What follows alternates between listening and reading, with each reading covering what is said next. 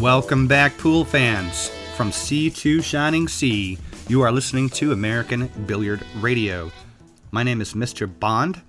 I'll be your host once again this week.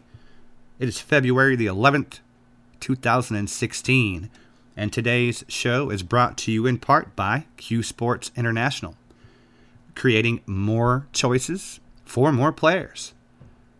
So what's going on in the pool world? Well, we got to throw out some congratulations to Miss Allison Fisher. She just participated in the WPBA Masters Tournament at the Soaring Eagle Casino in Michigan there, and she took the title. Probably one of the few titles that she hasn't taken yet. She's definitely a world-class player, so I would have expected nothing less. So congrats to her for finally getting that one under her belt. Also this week, we have an exciting announcement from the BCA/Billiard Education Foundation. They have announced the members of the 2016 United States Atlantic Challenge Cup team. If you are not familiar with this is the second annual. The first one was held in Austria. This is the second one that's taken place, and it's a junior event, but it's set up basically just like the Mosconi Cup, where you have a team from each side of the pond there. I want to say the final team is 4 boys and 2 girls. They've picked their preliminary 10 players. They're going to narrow that down a little bit in June to get their final 6. But as it is right now, we have to congratulate the 10 that got on the roster. So we have Christopher Robinson, Rick Evans, Shane Wolford, Tyler Howell, Ryan Ponton, Zachary Gerganis, April Larson, Serena Black, Sierra Reams, and Emily Herpel. All those kids very much deserve to be on the team, and we want to wish them absolutely the best of luck.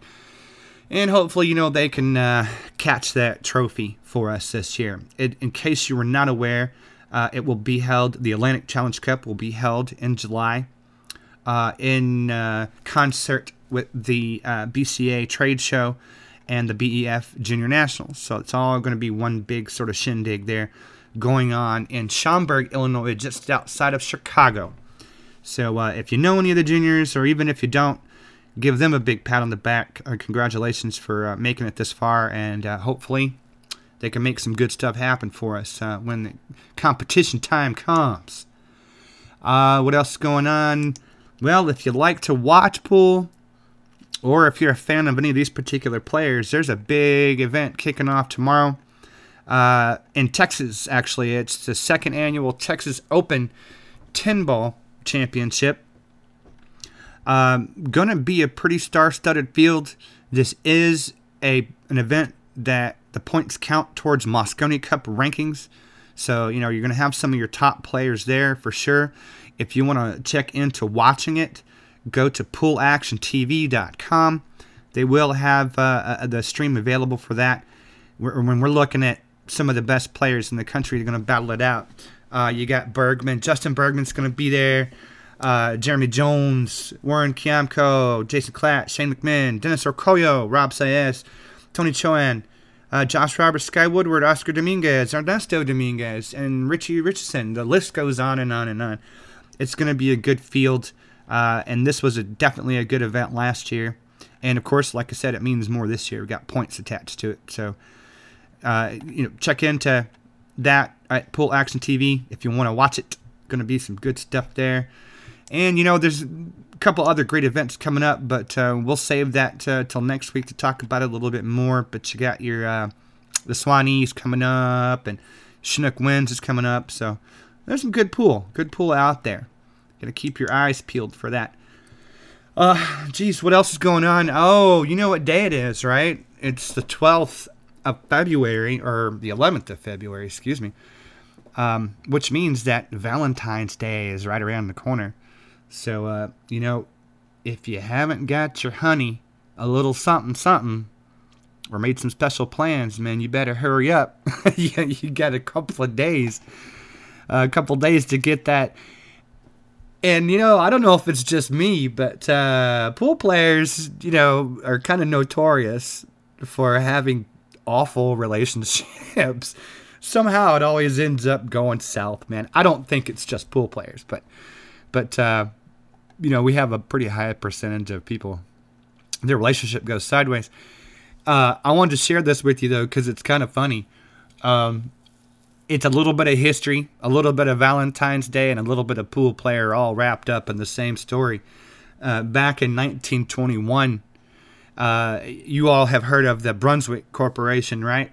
Well, in 21, the Benzinger family was in charge of the Brunswick Company. The Benzingers had been running the company for several decades, and they continued to run it for a long time. At this point in 1921, though, it would have been Louis Benzinger and Norman Benzinger that were the top of the food chain there. And speaking of love and Valentine's Day and relationships going south, there was an issue, so to speak, with Mr. Norman Benzinger in 1921. He actually was sued. He was brought, a $10,000 lawsuit was brought against Norman Benzinger because this woman claimed that Benzinger had promised her that he was going to marry her. The ironic part is that Mr. Benzinger was married already. Norman Benzinger was married to a Mrs. Jeanette, Seligman, I think, was her last name. So, out of the blue, Mr. Benzinger, who is married, he gets slapped with this lawsuit from this woman claiming that he was going to marry her. When Benzinger's current wife found out, that had to be kind of a stinky situation. So 2 weeks after the lawsuit was brought against him, Mr. Benzinger's current wife filed for divorce. So, and that was granted, her divorce was granted on the grounds of cruelty. That means that there was probably some sort of basis as far as like a relationship was going on, or he probably got caught. I don't even know. It doesn't say what specifically went on, but when they say cruelty, it's usually somewhat reliable that the guy was doing something wrong. So anyway, funny stuff. The lady, her name was Helen Earl. She did not appear in court to prosecute the case, so the case was thrown out. Nothing ever became of it, but yeah. Something along that just rings true, like how many people do you know in the pool business that have gotten a divorce? So anyway, yeah, you better get your gifts in, or else you might find yourself in a similar situation. We'll be right back after this.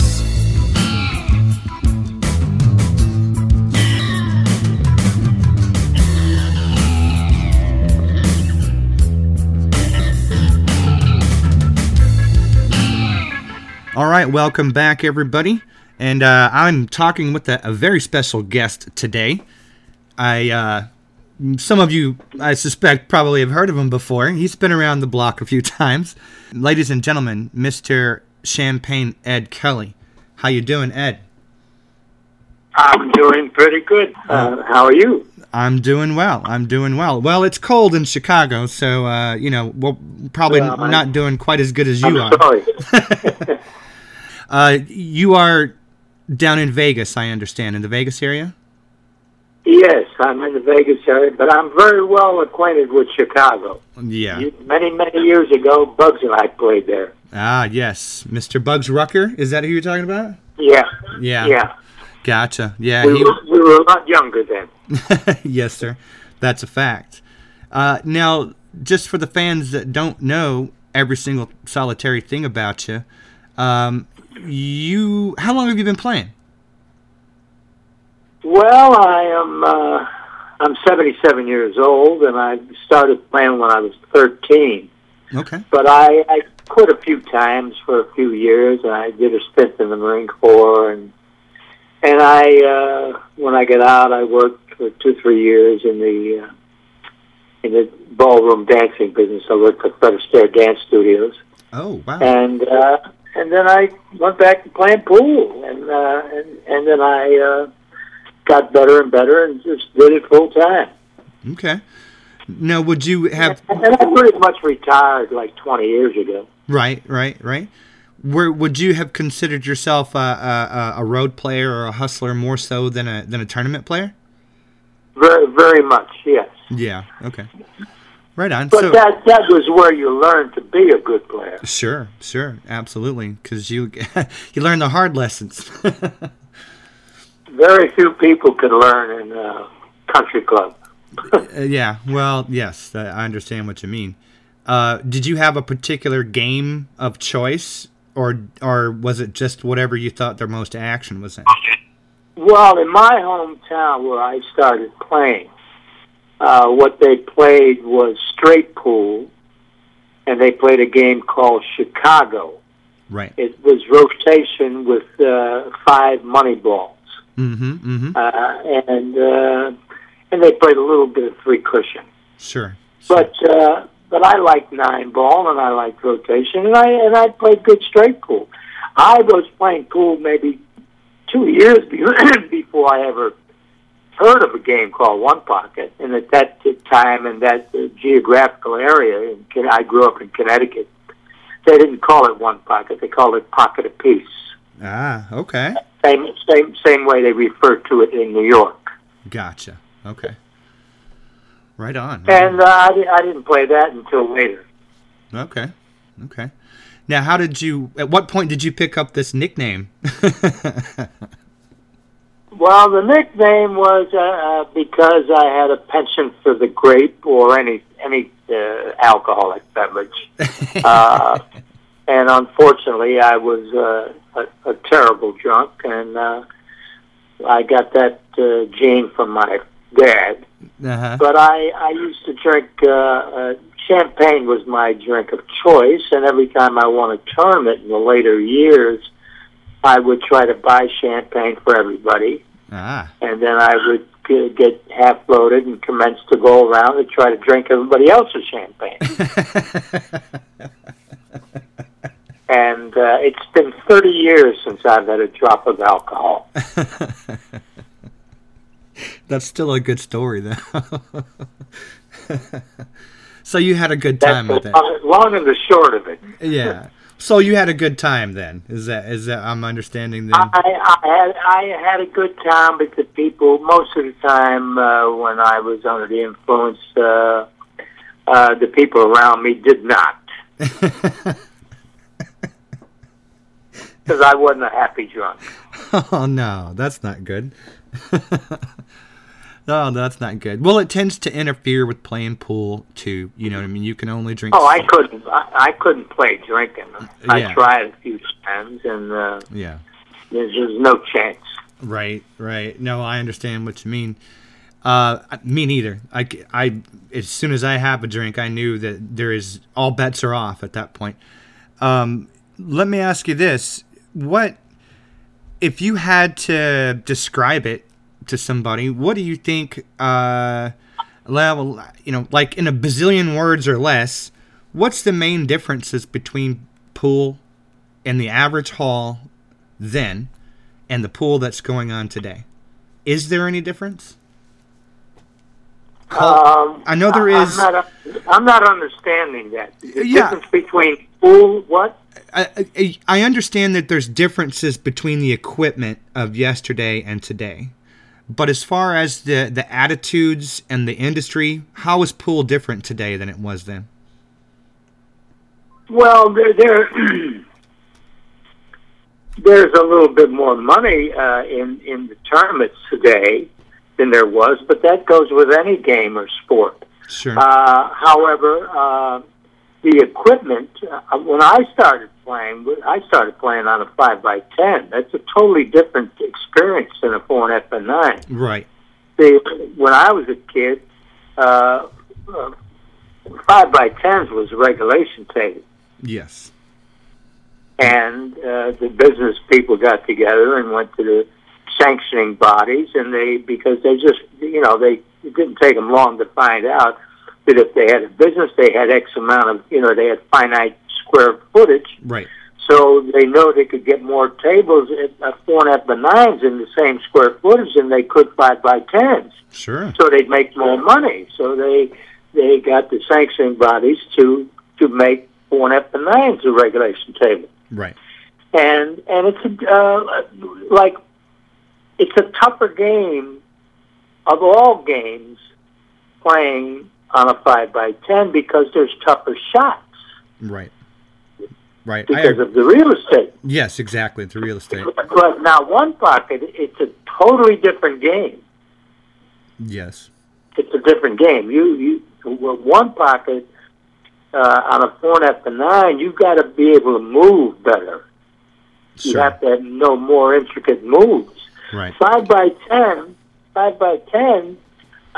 you get in a bad spot. You just put the guy up the end rail. Yeah. Let him shoot. Yeah, a half a mile away. Yeah, exactly. Yeah, a 4.5 by 9, a good player runs out. Yeah. Yeah. 5 by 10, he don't quite run out. Sure. Do you think that has that changed the gambling aspect of it? The fact that we're playing on smaller tables? Well, they didn't have bar tables. That brought in a lot more people playing. Yeah. Because pool, in the 20s and 30s, which I'm not familiar with, but I know from people that I've talked to, Fats used to say, in New York City, you could be in Times Square and take your hat off and throw your hat up in the air, and it was 6 to 5 to lay in front of a pool room. Yeah, absolutely. To land in front of a pool room. And he says that's because it was so popular. Yeah. Then war came, and and that took a lot of people away, and it always had the reputation of the ne'er-do-wells hanging around the pool room. Of course, that element. Yeah, and there was no women. Most pool rooms the women couldn't go in. Yeah, yeah. Never mind wanted to go in. Yeah, or didn't want to. Right, exactly. But and then years later, it got a pop with the movie. Sure. The Hustler. Yeah. And then they came out with bar tables. Yeah. And that helped to improve the attraction of the game. Yes. To a lot more people. Yes. And I understand they have a lot of bar table tournaments with multitudes of people. Yeah. Because they have leagues and everything else. Sure thing. But the first time I saw them, I used to call them baby tables. Yeah.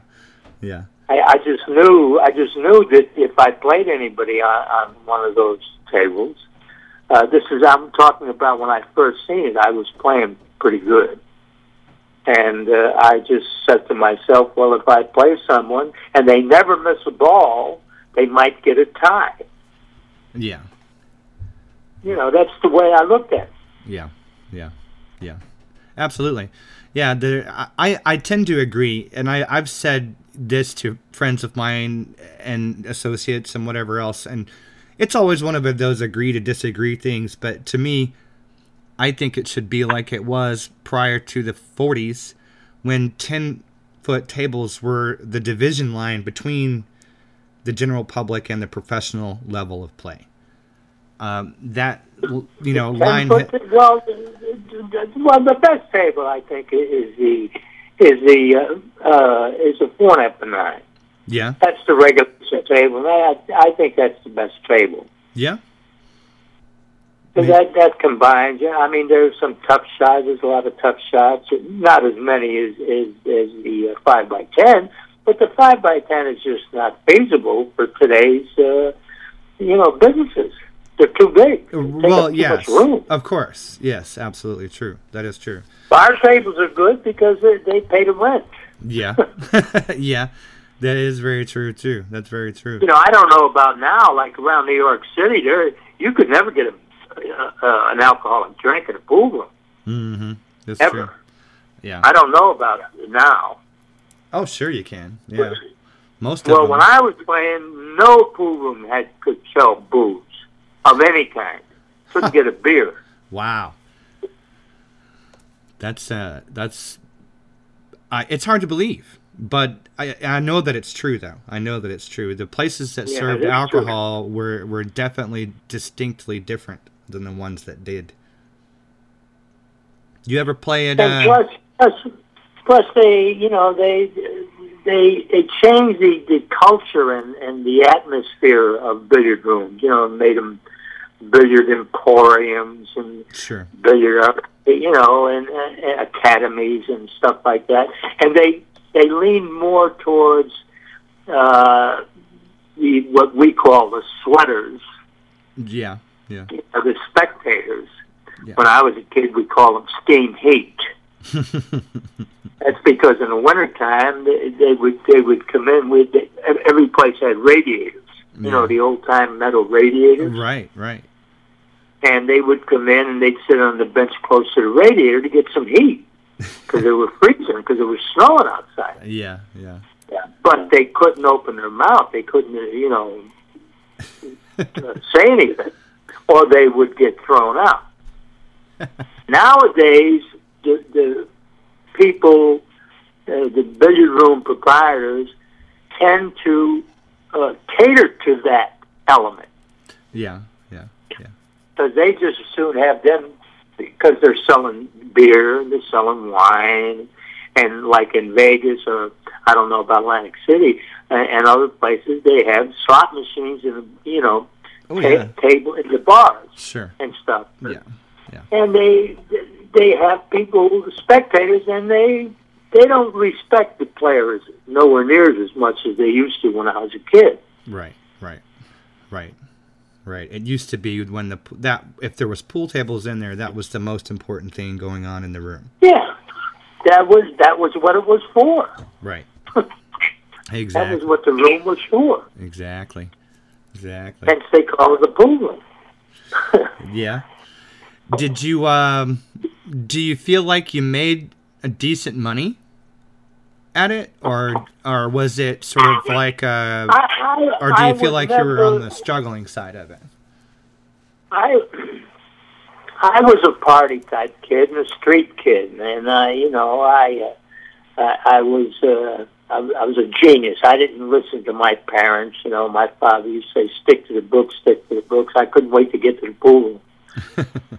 And naturally, I had to wait till I got in my 50s till I realized he was right and I was wrong. But I didn't look to the future. I didn't put anything away or anything. I just lived real good and had a lot of fun. Sure. When I was aware of it. And now it's a different story, Right. You ever get yourself in a sticky situation when you were in the middle of a gambling match or something? Anybody Would ever? you repeat that? Did you ever get yourself in a sticky situation? Like forced to leave, or forced to give up a game, or forced to give up your winnings? One of those kind of creepy things. I was never forced to give up my winnings, but I got into sticky situations quite a few times. But I sort of had a little bit of a knack to had a sense it coming, and was able to extricate myself out of that situation. Well, good.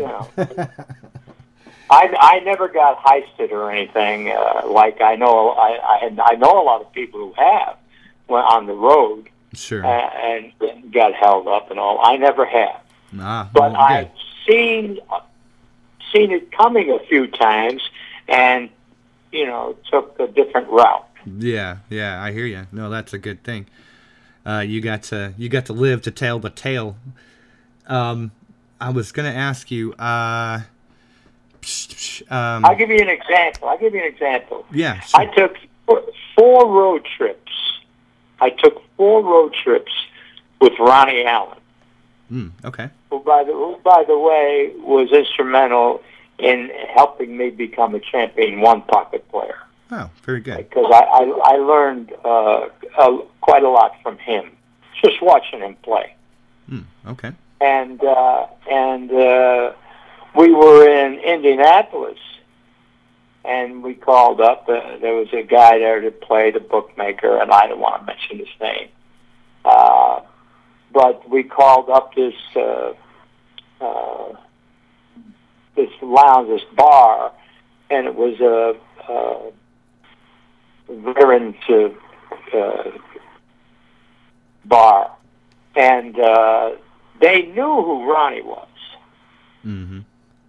And we called up, and they said, "Yes, so and so is going to be in later," you know. So we went in later, and he stood out, and I went in. He went out partying, and I went in, and I played the guy, and I was drinking, and he finally came in and saw I was drinking. He cut out, and the guy had me stuck pretty good. I had me stuck a couple thousand. And I went back to the room to get some more money and came back, and I wound up beating him out of $2,800. Got the money back and beat him out of $2,800. And naturally, I stopped drinking. Mm-hmm. And so now they knew who Ronnie was. They didn't know who I was. Right. The next day, we call up and say, "Does anybody want to play any one pocket up there?" And the guy says, "Yeah, Ronnie." He said, "We got a couple people want to play you. Just bring all your money." So that just told us we were going to walk into ice. You know, I mean, he was considered the best one pocket player on earth. Uh-huh. Oh yeah. And they're telling us, yeah, they want to play. They got a couple of people to play us. Mm-hmm. So we just packed our bags and left town. Yeah. That's probably a good idea. What is there a particular city that you feel like, or not necessarily a city, but maybe a specific pool hall in a specific city that you felt like was more unsafe than the other ones were? Yeah, well, there was one, but I didn't partake in it. I had already quit pool, and I missed out on that. And that was the highest stake pool room ever of any kind. Nothing even comes close to it. And that was the Rack and Q in Detroit. Ah, okay. I mean, you're talking about a couple of guys won and lost millions of dollars, not thousands or hundred thousands. I'm talking about millions. Wow. So there was action there, huh? And I had retired at that point, so I never got to enjoy any of that. But I know a lot of players who did. Now, what time frame would that have been? That was, let me see, that had to be in, I'm thinking, that had to be like in the early 70s, early 70s, or Okay. middle 70s. Okay. Early 70s, middle 70s, like 70. I quit in 71. Okay. Well, But I'm sure what's going on before that. I know a Sure. few people. You know, I know more than a few people. I know quite a few people who were there right. while that was going on and were experiencing and won and lost a lot of money. Yeah. They had two or three millionaires playing and gambling and staking, and they were the source of the action because they were the money, the wealth. Sure. Yeah. Wow. But that drew in a lot of players from all around the country. Yep. That's what the money will do. Me, I won the all around in 71 in L.A. and I quit. I played one tournament in Vegas in 72, didn't do any good. And plus I was married to an ex-showgirl, and I didn't think it was a good idea to be going on the road and leaving her here. Sure. Well, didn't I see your name on something like not too long ago where you participated in some tournament in, what was 2005 or something like that? I didn't think it was very long ago. In what? In maybe 2005? Did I see your name on something like fairly recently? I played Legends of One Pocket, Richie Florence and Oh yeah, that's right. Yeah. And Grady put it together, and then Richie got a stroke. But Grady completed the term. That was in Reno. Yes, sir. Yeah. And I got and I took 8. I was working at the time at the Sands Hotel, and I took 8 days off, and I practiced, and I went up, and I got extremely lucky. And I played Cornbread Ridge, Billy Burge, in the finals.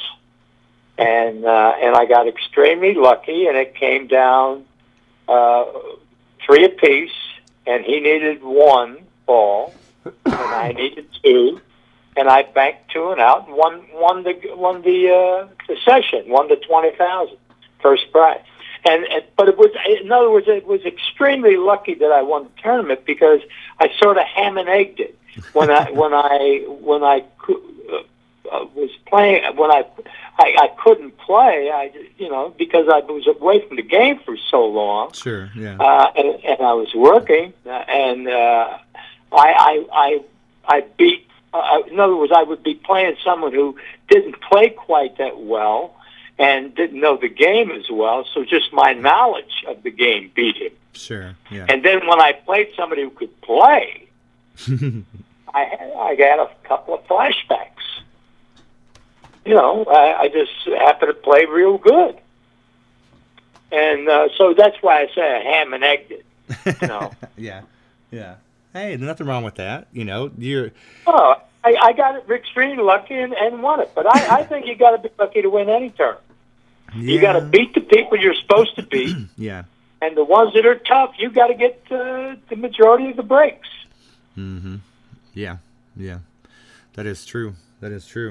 So are you have any plans to pick up a cue anymore, or no? You all done? No, I give a lesson once in a while. Okay. I don't particularly, I'm not crazy about it, and I'd rather give a lesson to a guy or girl who can play a little bit, Sure. rather than someone who's never played. Yeah. Because they can learn how to hold a cue from a book. Yeah. Right. Exactly. Exactly. So I'd rather them to understand what I'm trying to show them. Yeah. Exactly. And the best is if someone wants to learn one pocket, then I can really give them their money's worth. Yeah, there you go. Because there's very few people who have the knowledge. That's it's not a hugely played game either. You know what I mean? You've got your sort of hardcore guys that play the one pocket. No, but it's not a hugely played game because of the fact that it's the most cerebral game. You may be of right. all the games. You may be right. It's not even close. Not even close.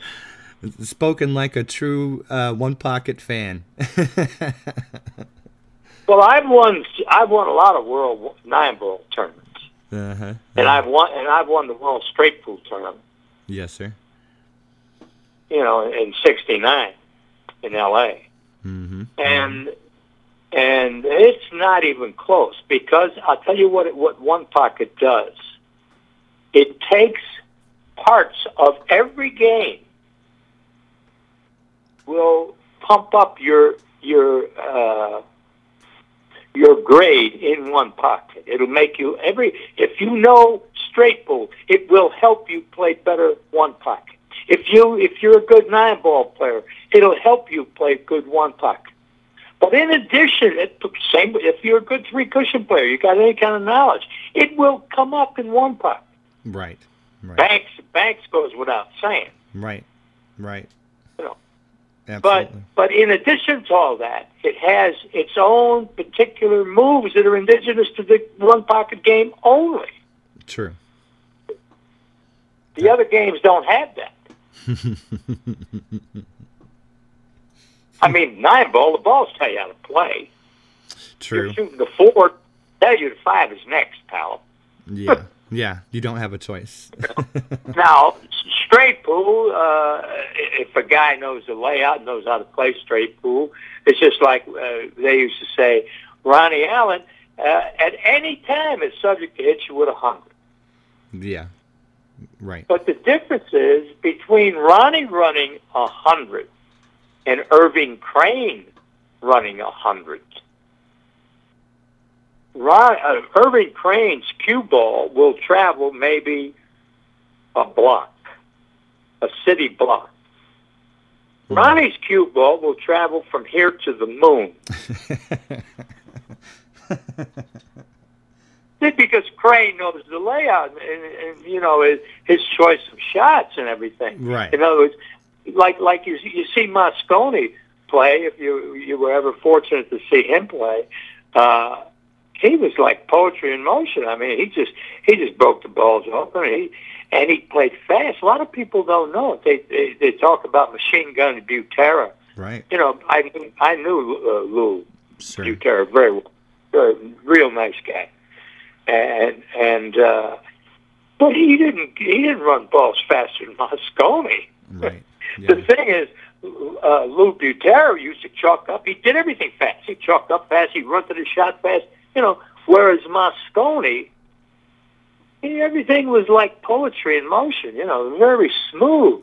Right. Right. But if you timed 100 that they both would run, he beats Lou.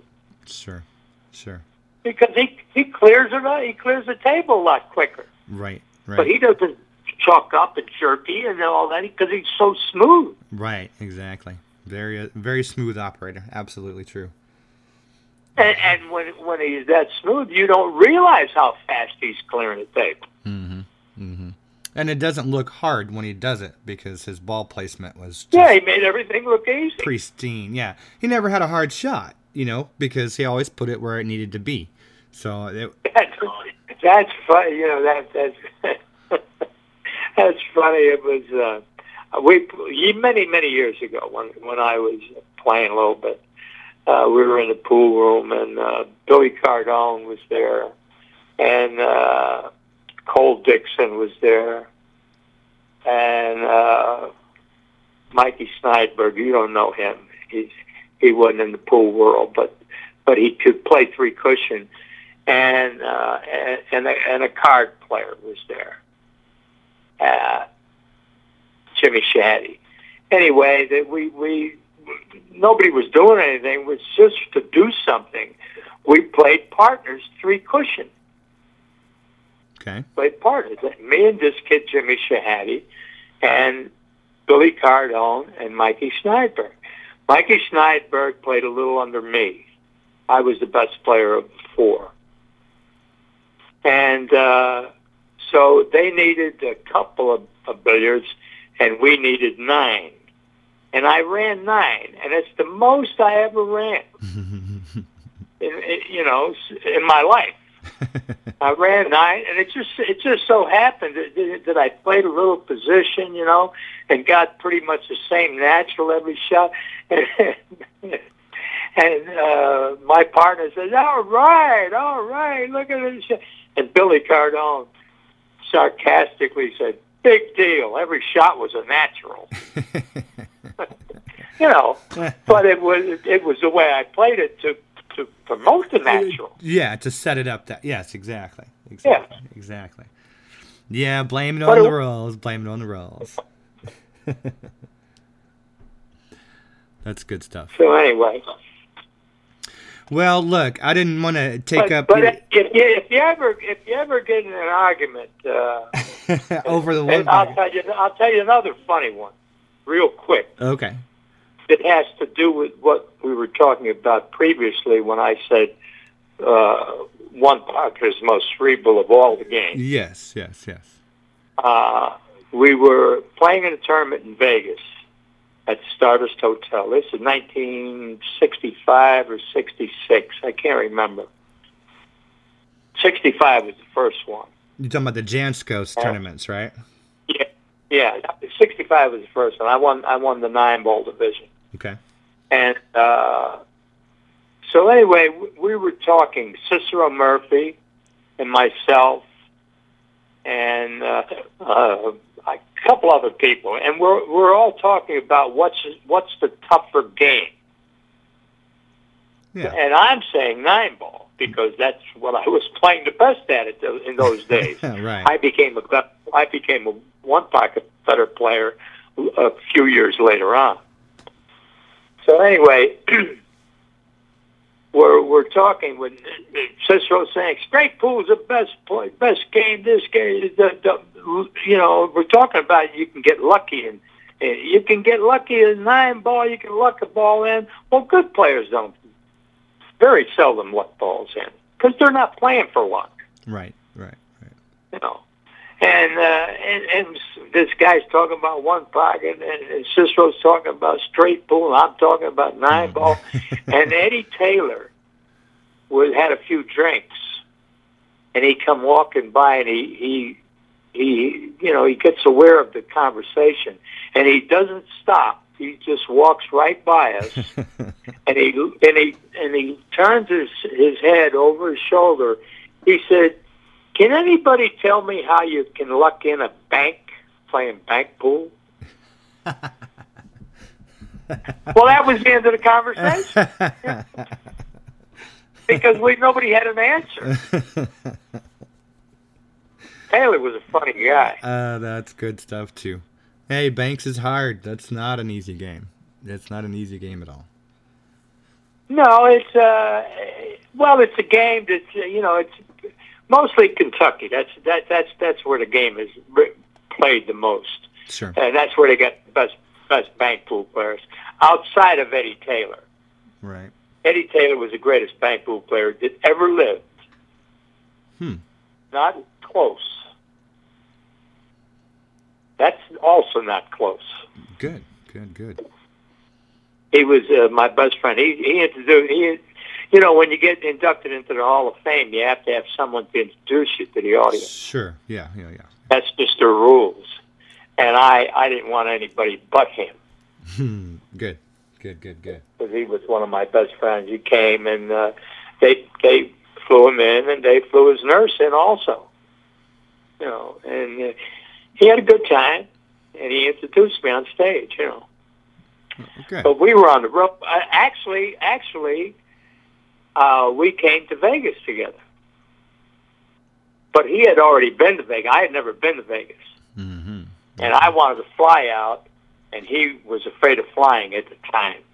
Mm-hmm. He didn't want to fly. Sure, yeah. And he convinced me, I don't want to say how he convinced me, but he convinced me we should drive out. Take the southern route, stop by, say hello to his mother in Knoxville, and just drive on out. Yeah, sure. And so we did that. And would you believe it? We drew each other the first game. Oh, of course. Yeah, unbelievable. Did you beat him? No, he beat me the first game. Oh, no. Oh, that's kind of funny. Yeah. That's funny. Oh, he was a great player.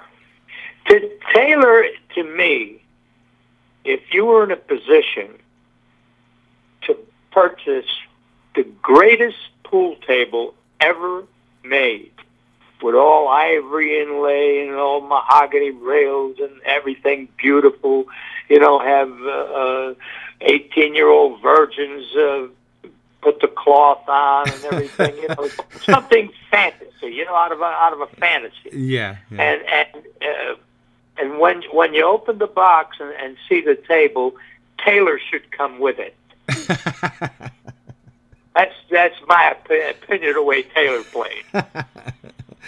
Oh, that's good. That's good stuff. Well, wow, that's cool to hear that firsthand from somebody that knew him. That you thought that highly of him. He was a sweetheart. That's awesome. He was a sweetheart. I'll tell you, he played so good, I got mad at him a few times.